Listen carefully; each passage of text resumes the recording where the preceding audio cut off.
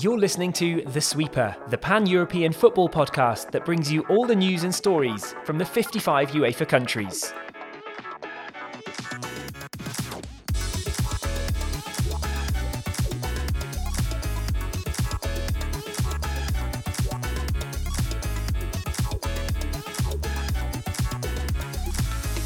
On this episode of The Sweeper, we'll be rounding up all the news and stories from across the continent this January, including the Maltese club whose president wants to play, San Marino's bottom team becoming league leaders, and the Israeli side that won a competition without scoring a goal.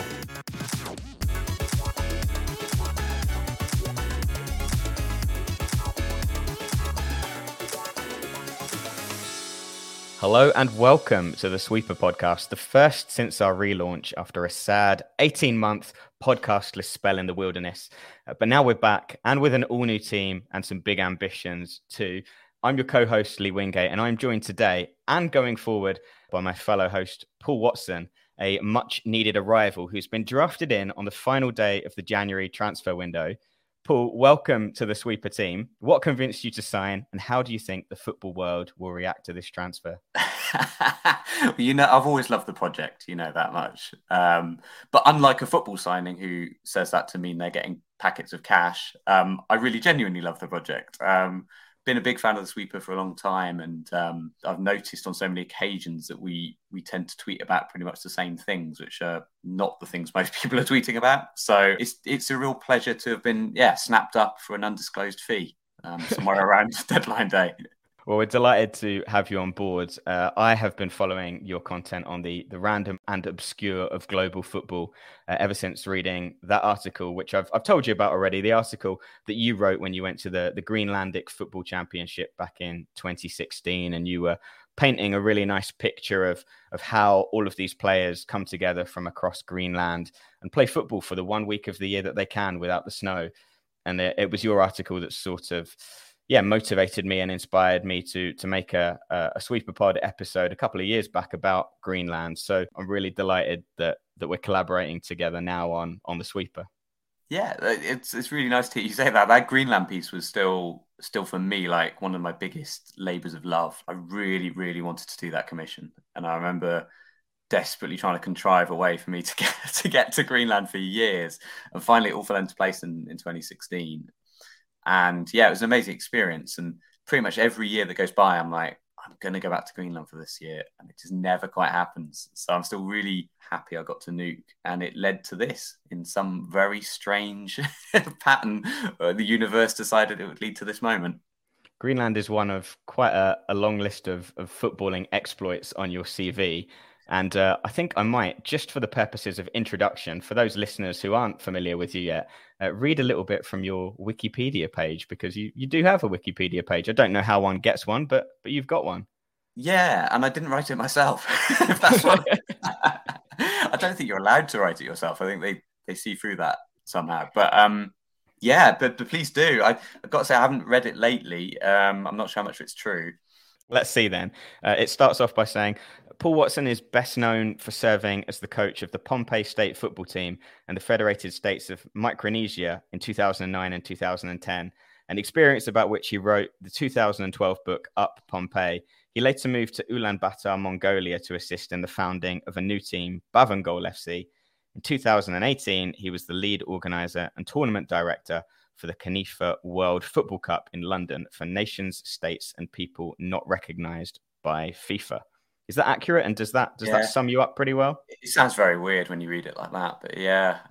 There's also a lot of blank in there when you put that together. There's a lot of years of not getting any jobs. Someone said recently that apparently I'm in Football Manager as an option. You can sort of, I don't know, be me or something. And he sent me a screenshot of him. I don't know whether he was like represented, he's being Paul Watson. And I sent him a message back saying, I hope you enjoy that like 8-year gap between your first two jobs where you have to get a job in an office, photocopying. But also I think this is real. Someone sent me a screenshot of there's all this data in the back end of Football Manager. You can check everyone's rating. You have it for coaches too. As a coach, quite understandably, mine are all like basically 1 out of 20. And it's like player talent identification 1. It's just like basically this picture of a man who's just scowling at a football match, completely unaware of what's going on. Is there anything you can do about that to boost your ratings?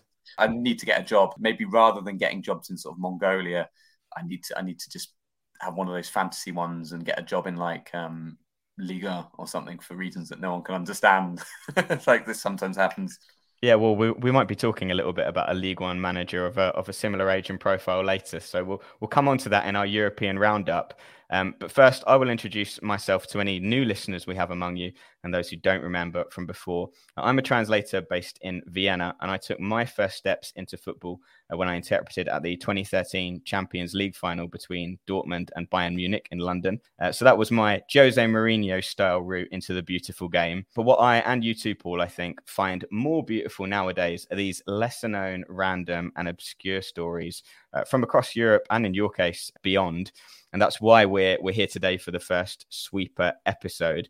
What can the listeners expect on our first episode today? Give them a little foretaste of what's to come. Do I get to do what's coming up on the episode?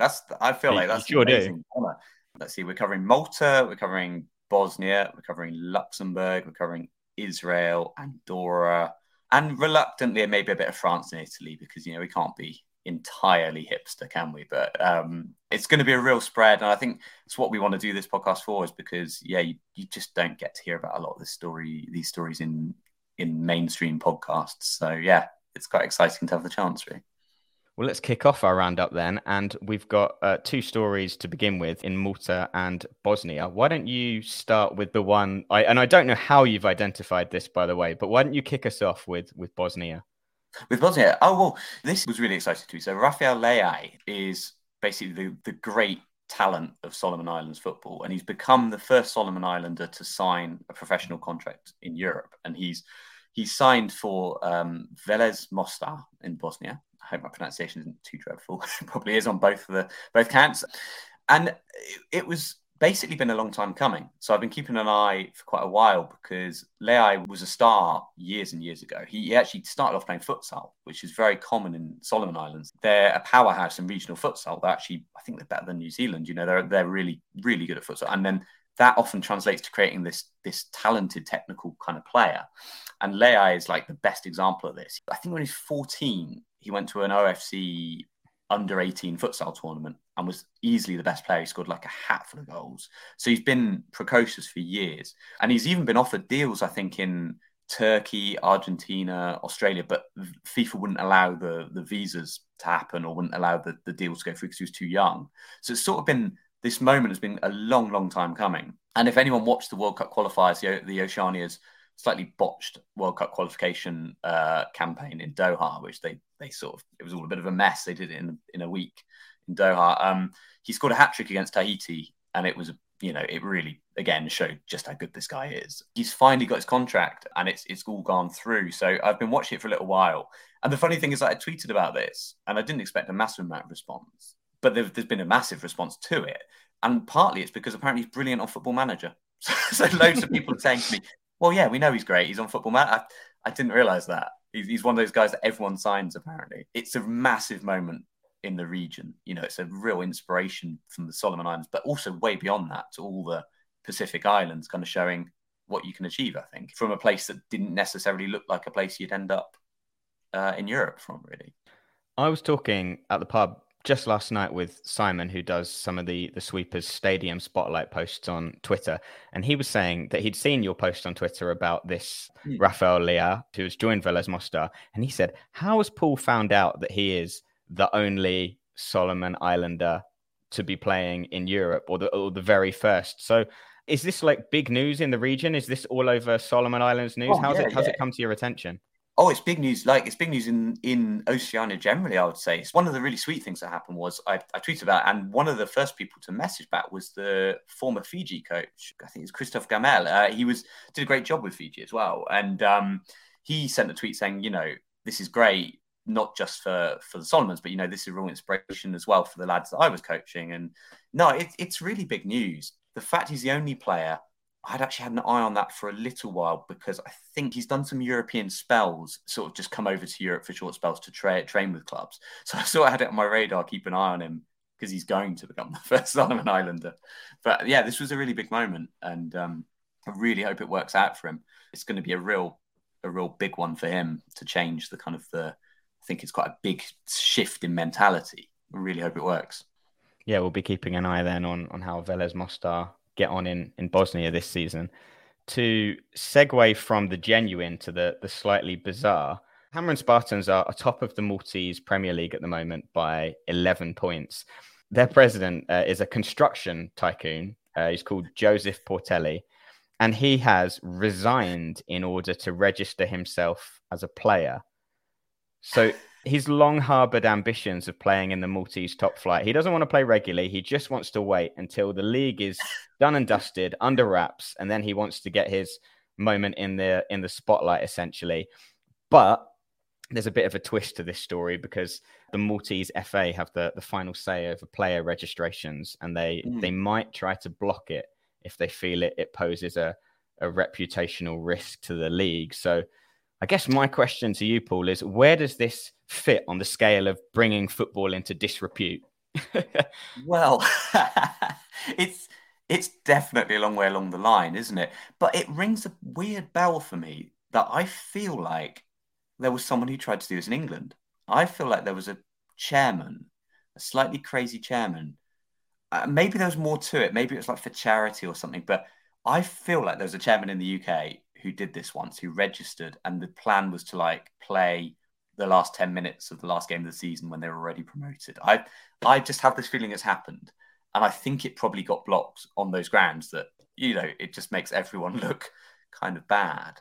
On another note, in Anguilla, I'm pretty sure I'm right in saying that FC Uprising have got a player president, which is a unusual. I think Trey Gums, because he's only 24, 25. I think he's the player and the president, but I guess the rules are very different, probably FA to FA. I'm imagining that's not such a massive...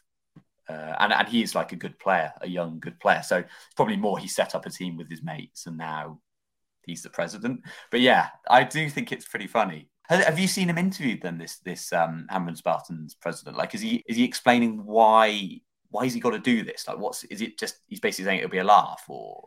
Well, he's done it before, essentially, is the thing. I think he's thought, I've done it before, so I can do it again. So last April, he registered himself as a player for Nadur Youngsters, and they're a top flight club on the Maltese island of Gozo.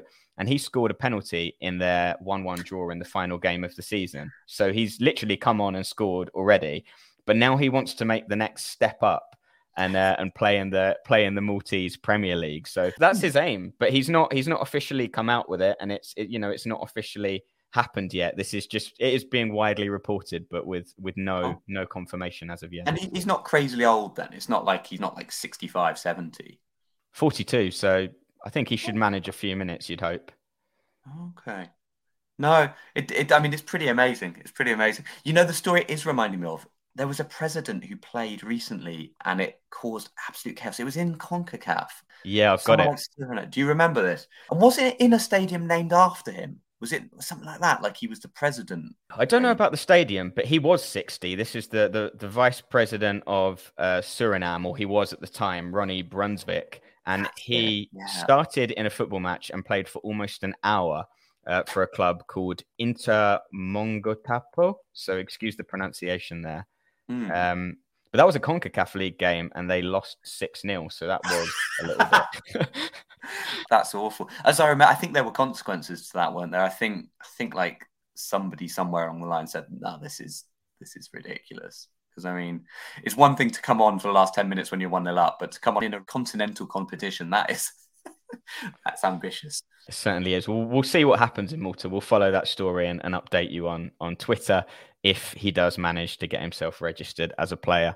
We'll leave it there for part 1. We'll be back in a minute for part 2, where we'll round up some of the leagues, including San Marino, Luxembourg, and a few more.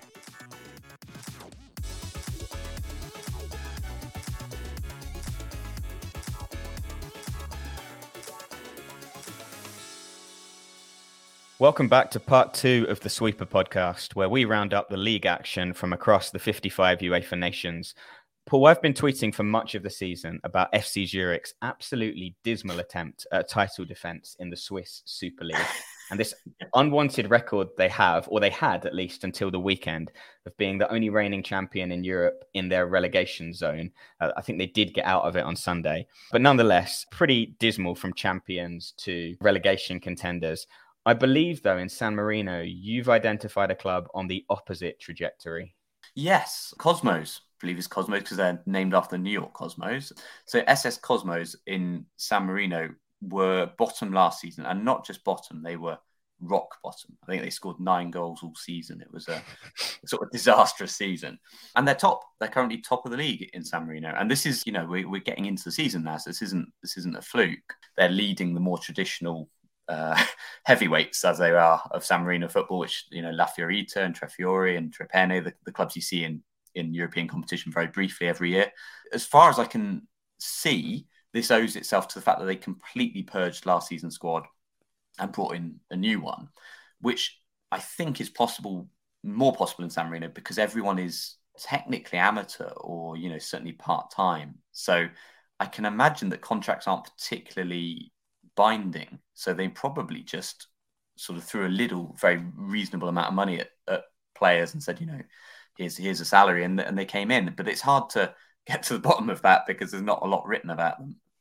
But I think that's probably what's happened. Because they certainly got they've got a few really recognisable names if you tend to follow San Marino's national team, and they're just absolutely destroying everyone, which is a really unusual situation. In fact, it's almost impossible because they'd be relegated in any other league pretty much in Europe, but there is no relegation in San Marino. It's a weird one, isn't it? Do you know how it's being reacted to in San Marino? Are some of the traditionally better clubs a little bit annoyed at the fact that they might have essentially just thrown a bit of money at this, or is it just par for the course there? I really don't know. The interesting thing with the money in San Marino is there obviously are times where clubs suddenly pop up and have a bit of money to splash around. And I wonder if this is actually maybe just a case of them spending that better. So I remember they brought in a sporting director who's, again, looks like quite a young guy. I think he might be in his mid to late 20s even, but he probably seems to be splashing whatever cash they've got more responsibly. Because I don't know if you remember, it was a couple of years ago now, there was a little bit of press because I think it was Trepene brought in Maicon. You remember the former Inter player Maicon, Douglas Maicon, the Brazilian international, and bought him only to play in their European games.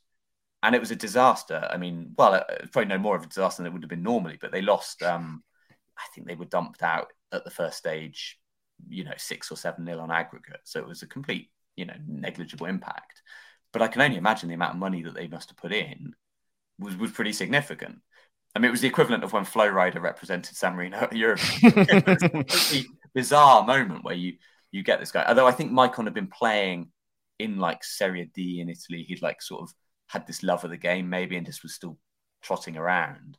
But yeah, they brought him in. And so maybe this is an example of where a club again does get some money through whatever it is, like a business in San Marino wants to get a bit more visible. And actually they've spent it really well maybe. I'd love to know more, and I will find out more. But obviously there's not a huge amount of great journalism that I can access on San Marino. But yeah, it's an amazing story. And if it's happening in any other league in Europe, I'm sure you'd be hearing a lot more about it. Absolutely, but that's what we're here for, to give it a little bit of limelight. I want to stick with the theme of micronations now and move on to Luxembourg and talk a little bit about a club that I didn't even know existed a year ago, and they are Swift Hesperange, from the town of the same name, Hesperange, which has 14,000 inhabitants only, so it's a pretty small place. And they've never really made any waves in Luxembourgish football. They have never been champions. They have won their only domestic cup about 33 years ago now, I think. This season, things seem to be turning around for them. They are only 1 point off the lead behind Dudelange. They haven't lost a single game in the league, which puts them in a very select group of clubs in Europe that haven't lost a league game. But even beyond that, they have a status for having achieved something unique in European football this season. And before I reveal it, I'm going to quiz you, Paul. Have you got any guesses what it might be? Oh, no. I'm trying to think. I mean, everything I'm thinking of is really stupid. Like maybe, I mean, they must have conceded a goal. Are they not? You said they haven't lost a game. They haven't lost a game. You said that already, though. So that's not the Yeah, unique but I said they haven't lost a league game, so maybe that gives you a little bit. Oh, of so they haven't lost in any comp. They're also in the cup and still going strong, are they? Yep, because they didn't play European football. And Of course. Because otherwise, again, that must be very rare for a minnow nation because usually your champions are knocked out. So they've not lost any game. No, and there was a few clubs, but I think around the turn of the year, Benfica lost to Braga at the end of December, and then PSG lost to Lens at the start of January. And so, and they've now got this weird record as the only one of 733 top flight clubs in Europe to have not lost a game this season. Wow, that's amazing. And yet they're still not top of their league. That is absolutely incredible. That's an amazing... I'd love it if they sack their manager now. Not achieving enough. Do you have any idea why? Like, what's happened? Like, is it a crop of young players, or is it like what's happened to make this team suddenly gel? That I don't know, but they have managed to beat the reigning champions Dudelange 4-0 this season, and that was Dudelange's only dropped points in 15 games. So they've won all the other 14. So I think that tells you that something is building in Hesperange. So it's going to be really interesting to see if they can sort of keep that up. They haven't lost a game since the 1st of May last year. So it's quite some time. And I'll be interested to see how it develops and if they can keep up a title charge. Absolutely. Yeah, that's amazing. What a fact. You spotted a bit of a unique result in the Netherlands this weekend, didn't you? I say this weekend, we're recording on the 31st of January, so right at the end of the month. What went on? Yeah, 5-5. You don't get a 5-5 very often. And AZ Alkmaar and Utrecht managed to pull off a 5-5 result. And what really hurt me was they had minutes left. The 5-5 equaliser was in the 80th minute. So I really feel like they could have gone more than that. But yeah, it was a kind of this incredible game. And in a way, actually, probably for AZ Alkmaar, a bit of a blow because they're second in the table. They're high flying, and they'll probably have seen that as a couple of points dropped. But I imagine their fans it'd be a weird emotion for their fans. But I think when you see a 5-5, you can't really quibble too much. 2 Greek players both scored hat tricks. I think one for each team, I believe. Which I don't know how often that happens in the Dutch league, but it's a little quirk. I saw somebody commenting on Twitter about this game saying, who gets to keep the match ball? That's a great question. They have to saw it in half. Never thought of that. Yeah, I suppose they've got multiple match balls, haven't they? But but this is the thing. It probably usually happens when if 2 people score a hat trick, it's probably usually in an absolute thrashing, like a sort of, an 11-0, like a Australia, American Samoa sort of scenario where you get 2 players who've got hat tricks or even 3 or 4. But it's quite rare for there to be a hat trick on both sides of a game. And 5-5 is a score that you very, very rarely see. I think I can remember seeing that. Was that the score in Sir Alex Ferguson's last game in charge of Man United, where they drew 5-5 with West Brom? Oh, that rings a bell, actually. Sounds completely unrealistic as well, doesn't it? It doesn't sound like something that would actually have happened. But that would make sense. I think Lukaku might have scored a hat trick, but again, that doesn't sound like something that would have happened right now, does it? But I don't know. It was a good advert for the Dutch Eredivisie. Anyway, I just love games like that. I love 5-5s, and I think it was one of those good ones. It wasn't like there was ever a point where it was a sort of it was always neck and neck, and you always felt like anyone could nick it. Except I think Utrecht were 2 up, and then it just got amazing. Let's touch on some of the bigger leagues just very, very briefly before we end our league roundup segment. There's something I've found in Italy, and you've got a story you want to talk about in France. Monza at the weekend managed to beat Juventus, which is impressive enough, but they also were beating Juventus for the 2nd time this season. They've done the double over them as a promoted club. And I saw this great stat, which I struggled to believe at first. It's almost incomprehensible. But Monza are the first new team in their debut campaign in the Italian top flight to do the double over Juventus since 1930. When but you unpick that stat and you're actually thinking about a newly promoted team to beat Juventus twice. Like that it's not really like Juventus have ever had any massive downturns, with the exception of off the field issues like Calciopoli and stuff. Juventus are never not at the top of the table, except for this year with, the chaos going on. So I guess the reality of a newly promoted team beating them twice would just be so unlikely. My mind went to Chievo Verona, that they had that incredible first season in Serie A, where they came up and they were a tiny little village club, and they I can't remember if they finished fourth that year or they were just insanely good. But I'm guessing they didn't manage it either that year.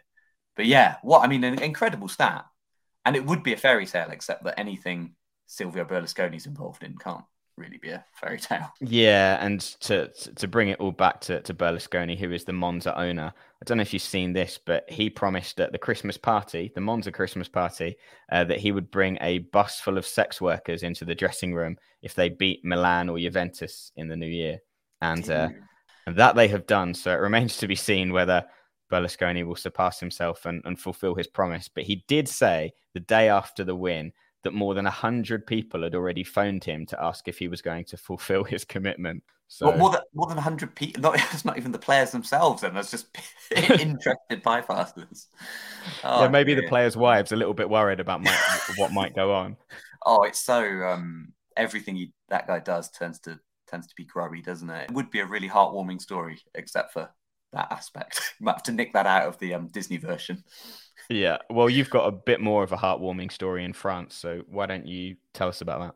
Yeah, I can't claim I know an awful lot about this, but it's been doing the rounds quite recently. So you've got English coach, I think he's English, isn't he? Will Still, I believe he's English. He's only 30, I think, and he is absolutely on fire for... Is it Reims? Do you say Reims? My French pronunciation is terrible. I'm Italian. Might be Reims, but I'm not sure. Reims.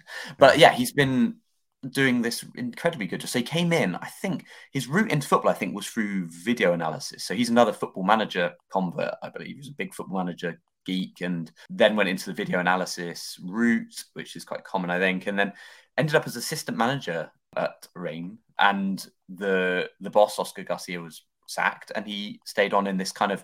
I got the impression it was sort of giving him a go while they find someone else, and he's managed to rack up 6 wins and 6 draws, including at the weekend, the last weekend. It was a sort of masterclass against PSG to get a point from them. And the crazy thing that I was seeing is that the club are getting fined every single game he manages because he hasn't got a pro license. It's something like 20,000 euros.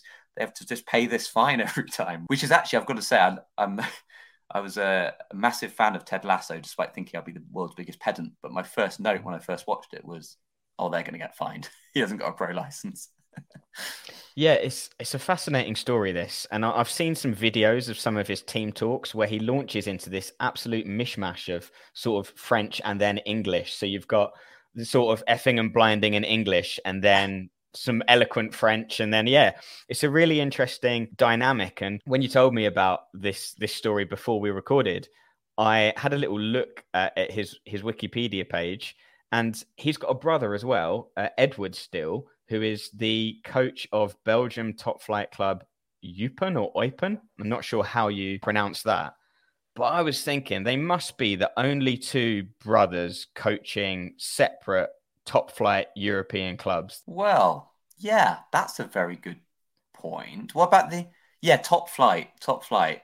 So my mind went to it stupidly went to the Nevilles, but then it went to the Inzaghis, but not top flight. Pippo is it Regina, Serie B. So no, I don't think I can think of a example. That's amazing. I didn't realize he had a brother. That's amazing. Let's open that up to the listeners then. If you can think of any brothers across Europe who are coaching as head coaches separate top flight European teams, then do let us know. What about the De Boers? Did the De Boers ever? Frank De Boer and Ronald and Frank. Ronald and Frank, yeah. I wonder if they ever both had clubs in top flight. Anyway, the listeners will get it, I'm sure. I'm not good at these kind of trivia things generally, but I'm sure on the spot trivia, yeah. Mm-hmm. Well, we'll leave it there for our league roundup. We're going to take a quick break and come back for our third and final segment, where we look at some bizarre cup runs and triumphs and throw some geopolitics into the mix too.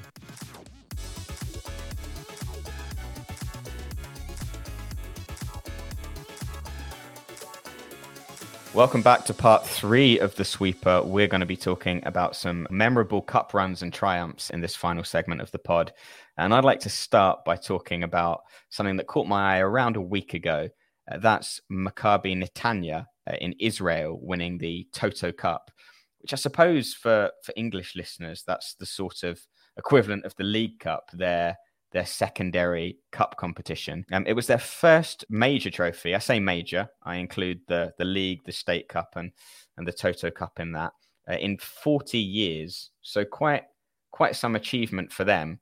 But that's not what stood out to me. What stood out to me is that they won the final against Hapoel Beersheva 5-4 on penalties after a 0-0 draw, having won the semi-final 5-4 on penalties after a 0-0 draw, having won the quarter-final 5-4 on penalties after a 0-0 draw. That is some remarkable consistency. That's incredible.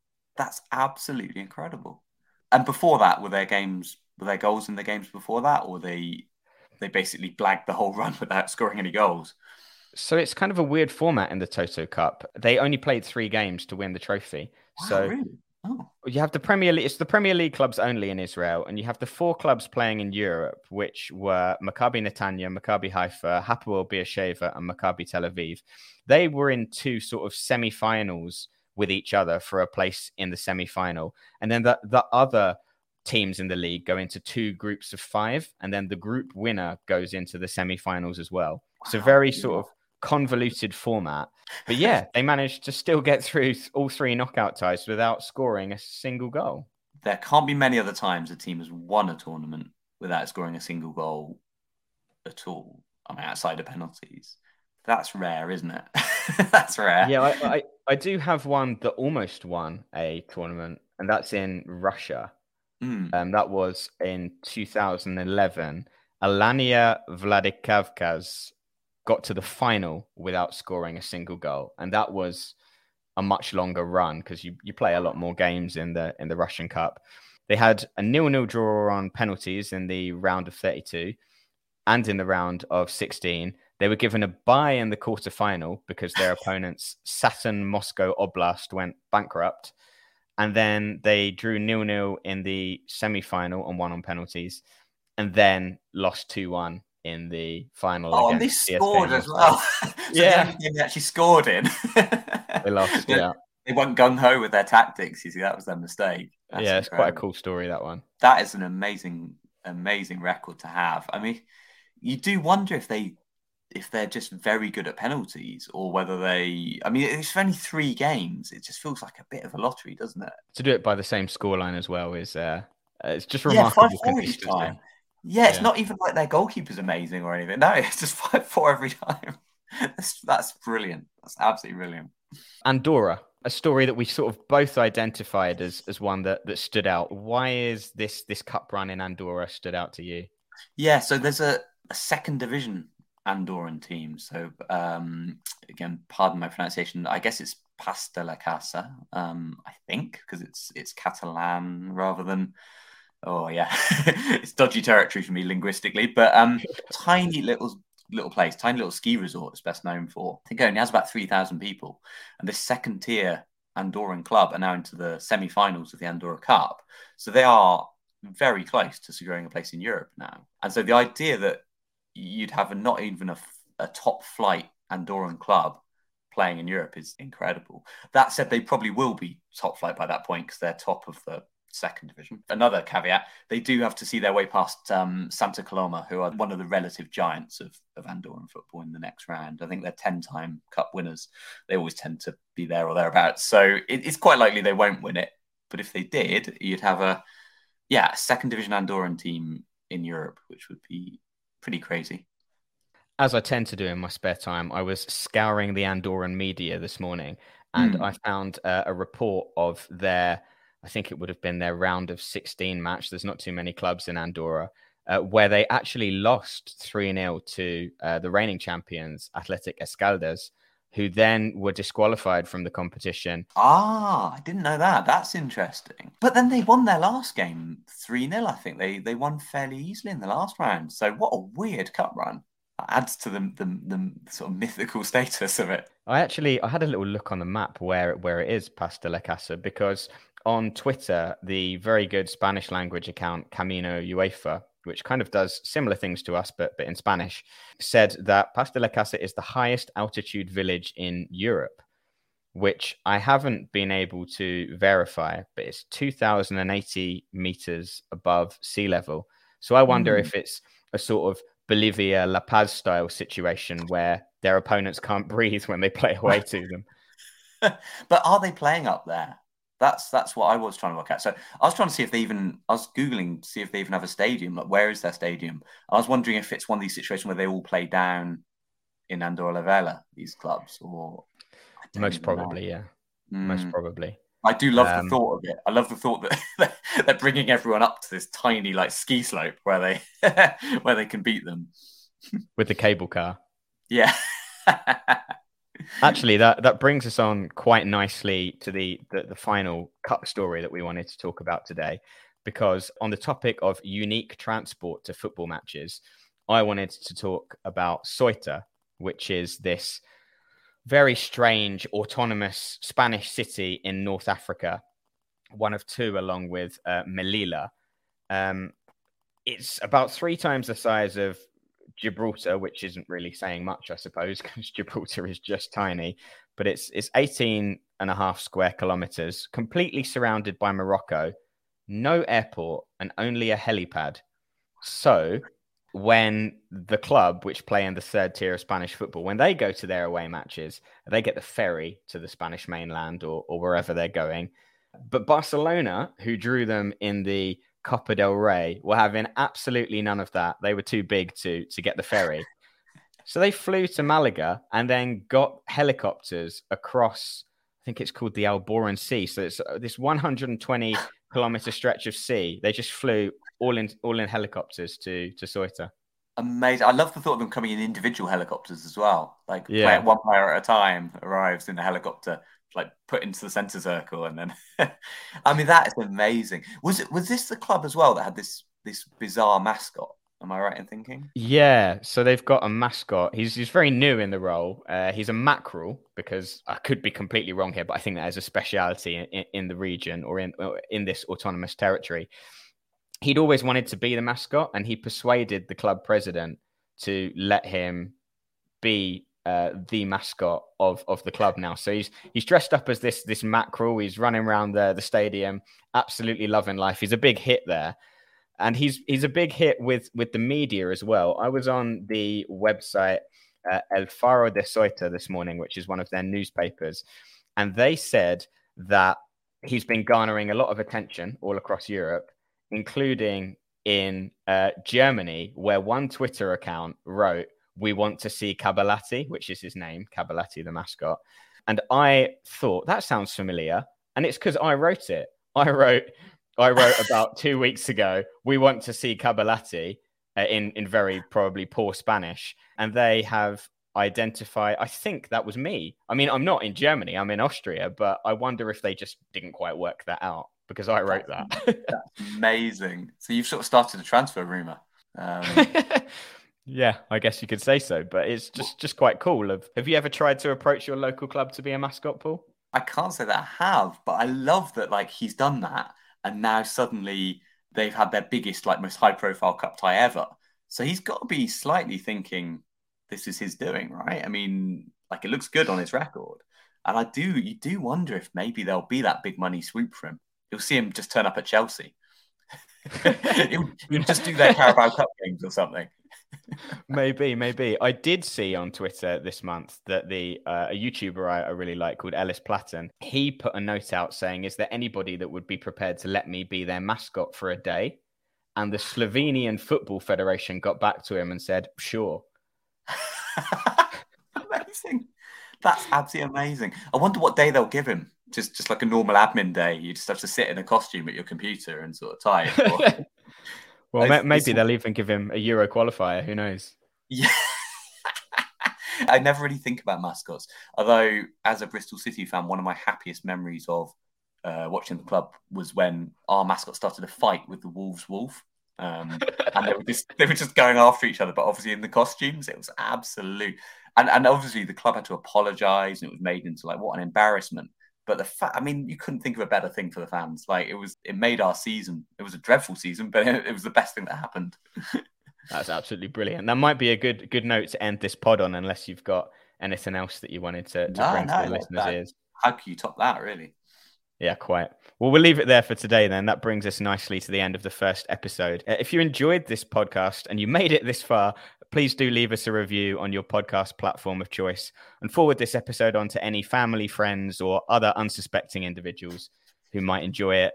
You can also follow us on Twitter and Instagram at SweeperPod, where we post regular updates, facts, maps, trivia, and all sorts of stuff you can enjoy while waiting for the next episode. So that's it from us. Thanks for listening to The Sweeper.